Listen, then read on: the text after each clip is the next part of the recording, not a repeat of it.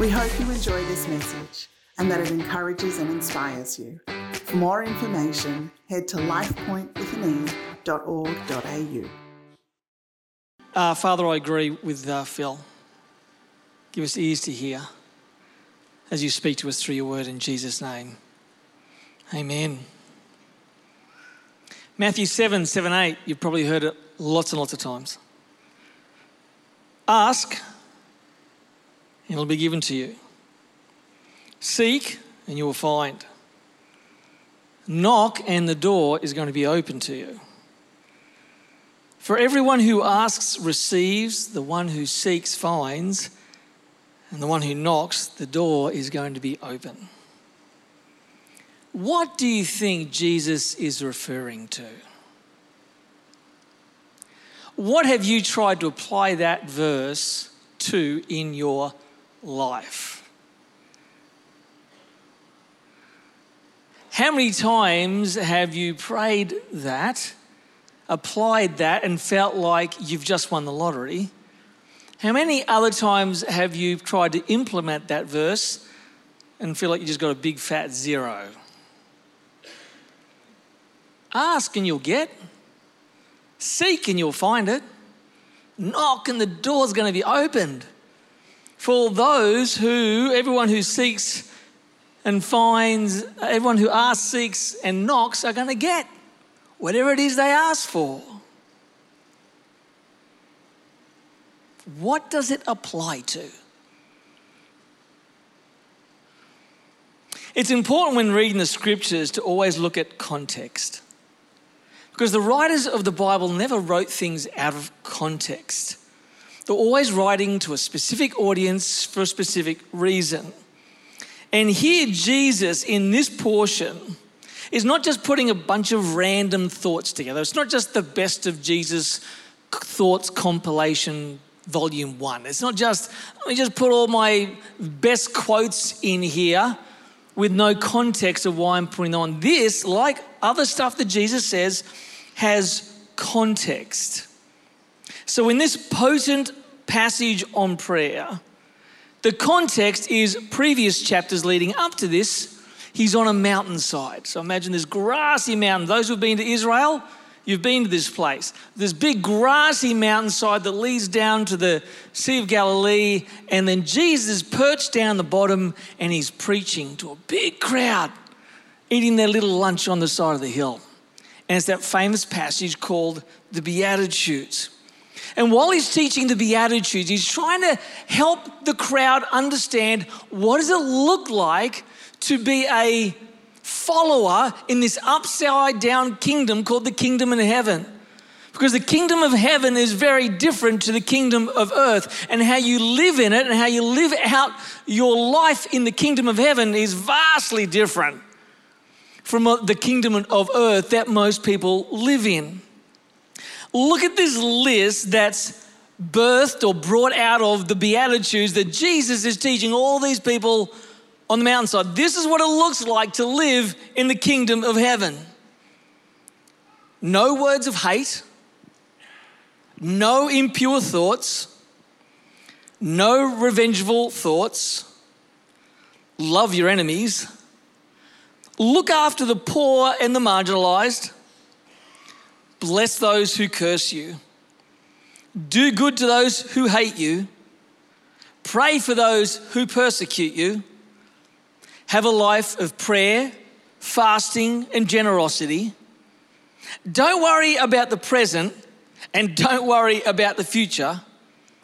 Don't pursue earthly reward, and then don't judge anybody. Now, you'd be in awesome company if you think, I am just going to throw in the towel right now. Like, as I go down that list, I got a bunch of crosses. It's certainly not 10 out of 10 ticks. Like, that is so hard. Like, I could have tapped out about number 3. The upside down kingdom that Jesus is teaching all these people listening. Tell me, what is it like to live in this kingdom that you're talking about, Jesus? What are people supposed to live like in this kingdom? And so he just, and he lines them up. And he just the Beatitudes, he just passes it on out. Now, if you want to throw in the towel, that'd be fine. You know what, I'm out of here. Or, you know what we could do? We could probably settle for a lesser followership of Jesus that has tones of spirituality, but doesn't quite get to the full life that Jesus promised his followers.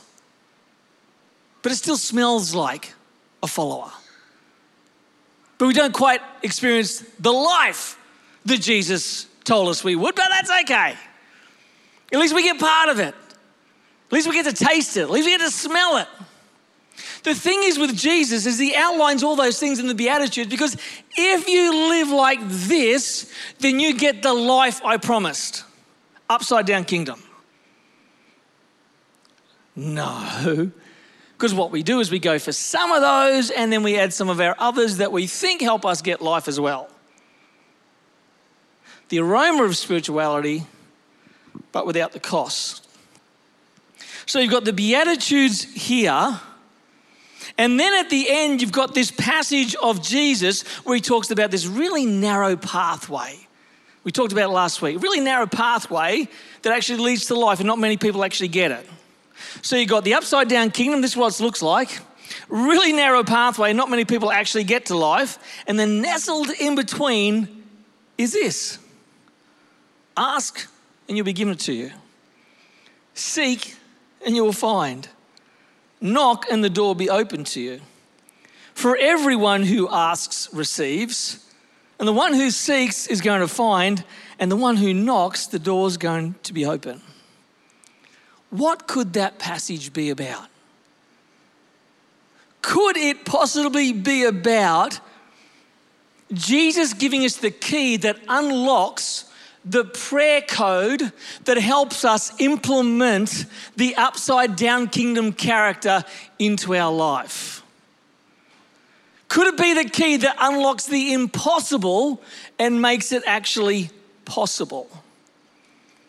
Verse 7, ask and it will be given to you. For everyone who asks receives. The idea in the Greek is this person that's flat out on their face, on the ground, in a position of humility, in front of someone who has the capacity and the ability and the power to give them what they ask. And they're on their face, they're basically pleading. They're basically demanding. Please give me what I ask. Please, you have the power to give me what I ask. Please, please. And remember, in this passage, it's a present imperative, which means it goes on and on and on. Please, I'm not going to stop asking until you give me what I ask. Please, please, please. Then if you go to seek, it's also a present imperative, which means they're going to keep on seeking. And the idea is that you're investigating, you're looking. You're looking for the key. You're looking to understand. You're looking to ask the right people. You're seeking the information that you need to understand. And again, I'm not going to give up. I'm going to keep investigating. I'm going to keep on looking. I'm going to keep on trying to understand. I'm going to try and keep on getting wisdom. I'm going to try and get the information I need to understand. And then knock, it is also a present imperative. I've never owned a house or been in a house that's had a doorbell. So when my kids go to grandma and grandpa's, they've got one of those old school doorbells. And my parents never leave the front door open, it's always locked. So in order to get in, you've got to press the doorbell. Well, as adults, we know, press the doorbell, stand back. Maybe wait 20 seconds, maybe 30. If you don't hear any footsteps, press it politely again. My children,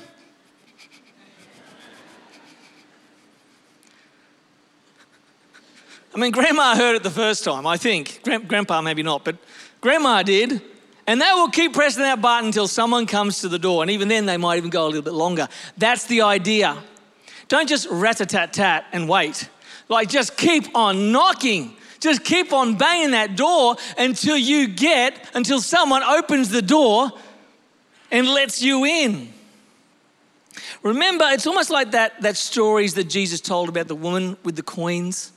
Remember, she loses a coin. So she gets a broom and she sweeps the house. She keeps sweeping the house, looking for the coin until she finds it. Or the farmer who had a bunch of sheep. He left 99 behind so he could look for the one. And he looked and looked until he found the sheep. Or the guy who was looking for the pearl. And so he just kept on looking until he found the pearl. He didn't give up. It was worth so much. I'm going to keep on looking until I find the pearl. And you can tell these three, ask, seek, and knock, are building and building in intensity. I'm going to ask. Okay, I'm going to keep looking. I'm going to bang on the door. I'm going to keep on banging until someone opens it up. The idea is, I realize how far short I fall from the character of one who lives in the kingdom of heaven. And I am so desperate for the character of the kingdom of heaven to be in me that I am going to ask, God, would you please do that in me? God, would you please bring more grace in me? God, I fall so short of patience. I just realized it then. Would you please bring more patience in me? It was amazing. I love it when you preach because God gets to test you on what you preach. And this morning I'm here early and I'm preaching away. And this not good emotion was rising in me for a particular reason. And I'm practicing my message and I'm getting this emotion in me. And I'm preaching this exact thing. I'm thinking, God, I don't want to get down there and ask you for this because I want to stay in this emotion for a bit. And so I get in my car and I go for a drive because God's saying, right now you can try and apply this if you like. Do you want more of the character you need in you right now? And you want to ditch that one that's not so good? Or why don't you just ask me? And so as I'm driving, I'm seeking, I'm saying, God, help me understand why I can leave this emotion behind and grab hold of the emotion you want me to have. I just start to knock a little bit. God, I can't do it in my own self because I'm going to get back to church in about 15 minutes. I want this to be gone because if it's not, it's going to spoil my whole morning. And it's interesting, by the time I drove in the driveway after my drive, seeking, knocking, he had moved me from the kingdom of self back into the kingdom of heaven. It's not like I'm there forever. Like I'm going to have to go back to my knees a lot on this one. But I was desperate.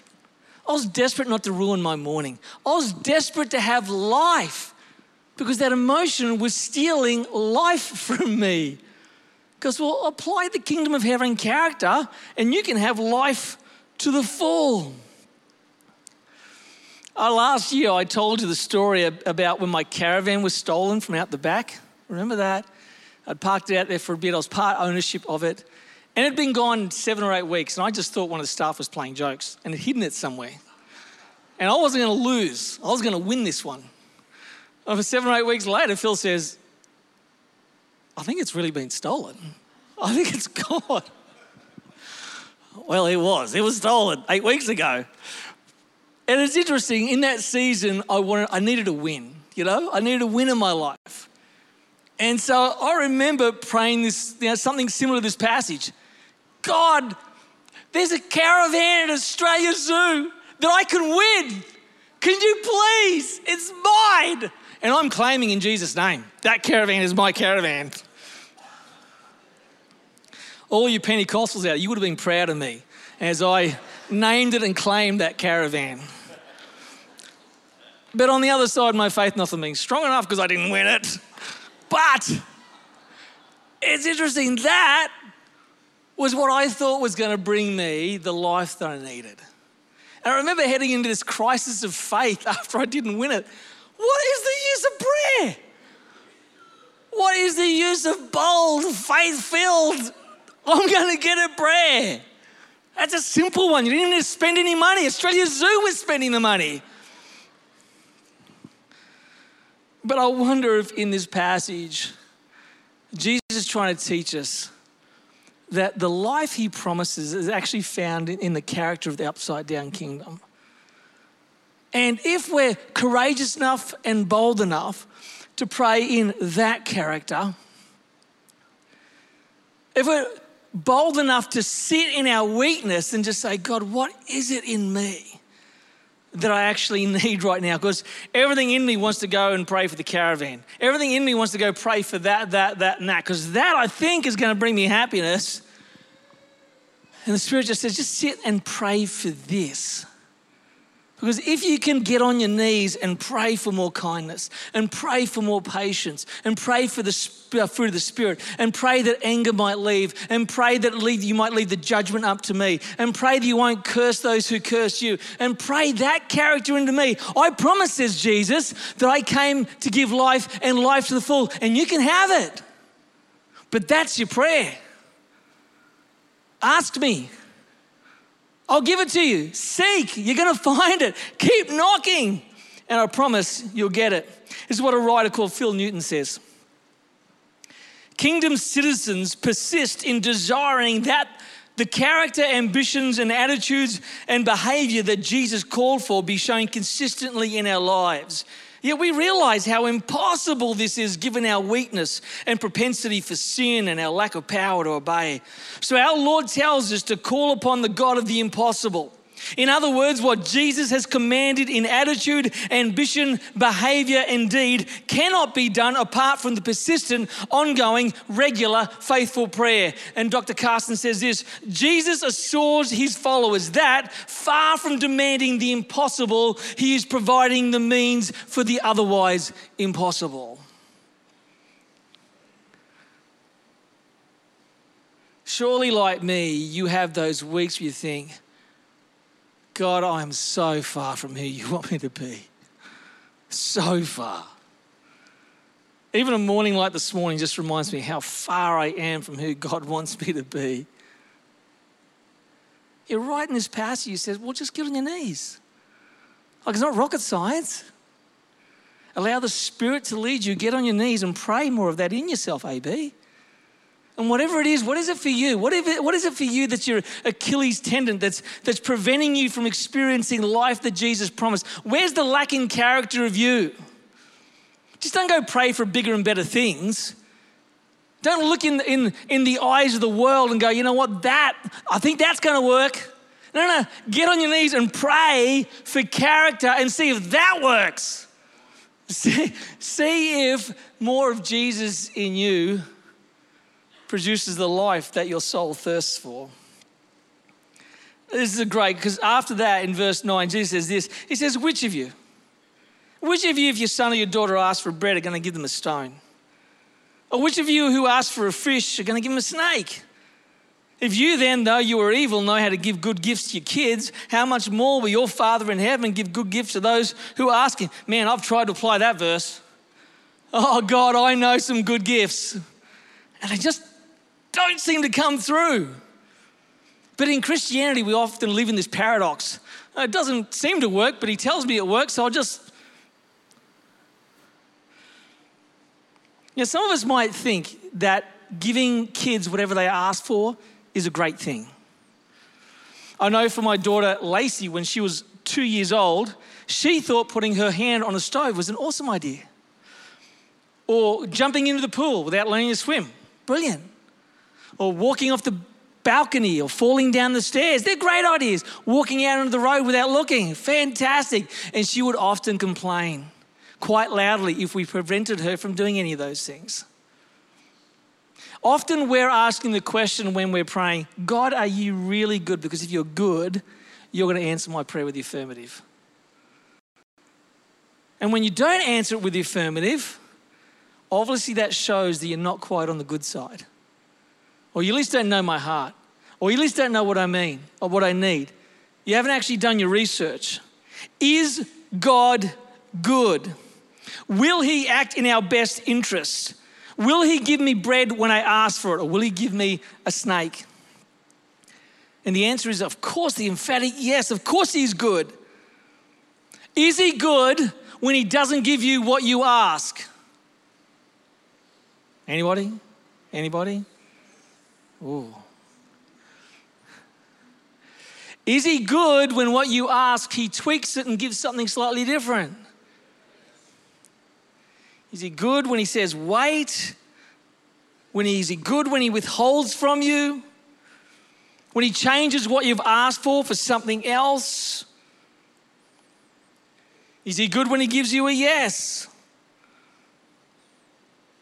An unknown writer says this: I asked for health that I might do greater things, and he gave me infirmity that I might do better things. I asked God for strength that I might achieve, and he gave me weakness that I might learn to obey.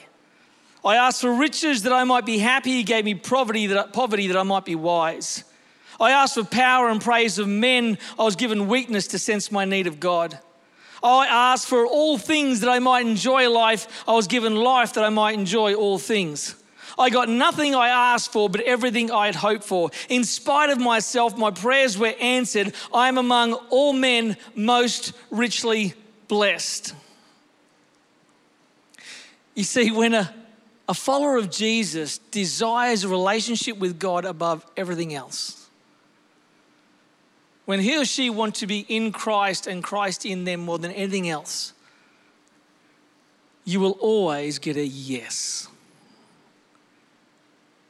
When you pray those things, although you are desperate for life, you are desperate for more of him in you, you will always get a yes. And here's the beautiful thing in that: as he tweaks you from death to life, as he tweaks you from the character of the kingdom of earth to the kingdom of heaven, more and more will you experience the life that he promised. It's giving up this in order to gain this. Taste and see that the Lord is good. Give it a go. He finishes with this in verse 12.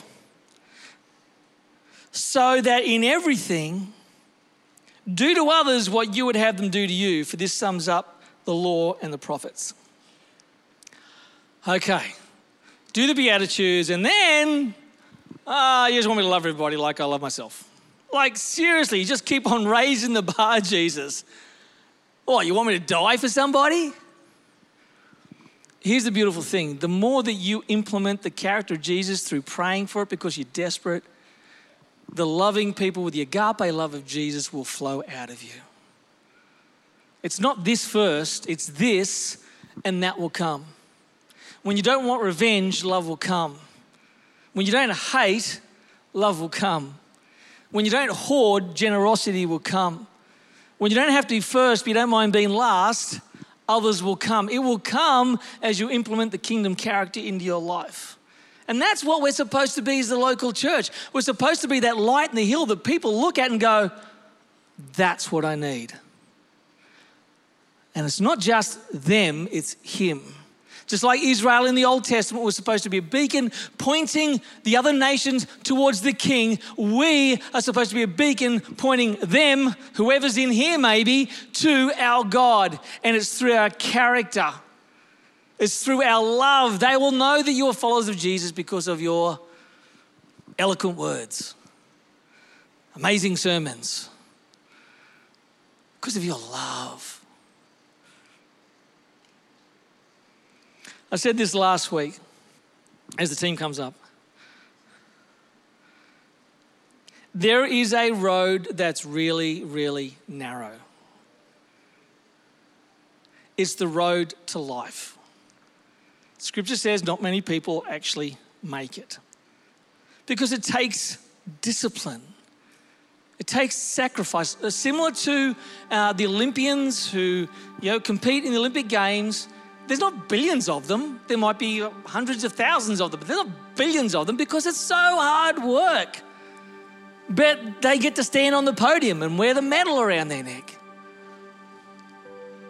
The followers of Jesus who choose to go the narrow path and live out the character of the kingdom of heaven get to stand on the podium and experience life to the full. But it's going to cost you. Sacrifice, discipline, even hard work. But is it worth it? We tell people it's worth it. We tell people that the life that Jesus gives is beyond anything you'll ever experience. And it's not just about him giving me caravans. It's about him making me more like Jesus. And that's where life is found. So, Father, I pray over this beautiful congregation, this beautiful church. who already have you being formed in them. You feel it and you see it all the time. The sacrificial things being done in your name, the massive gifts of service and resources and effort and love. Again and again and again, you see people in this church give of themselves so that people might know that you're a loving God who cares, and I thank you so much. But I do pray that you help us be desperately aware of how much more of you in us we can grow. Help us. Holy Spirit, help us. Thank you that you turn the graves of our character into the gardens of the Holy Spirit power and character. Thank you that turn us that was once lifeless into life. And we so look forward to you doing it even more in Jesus' name.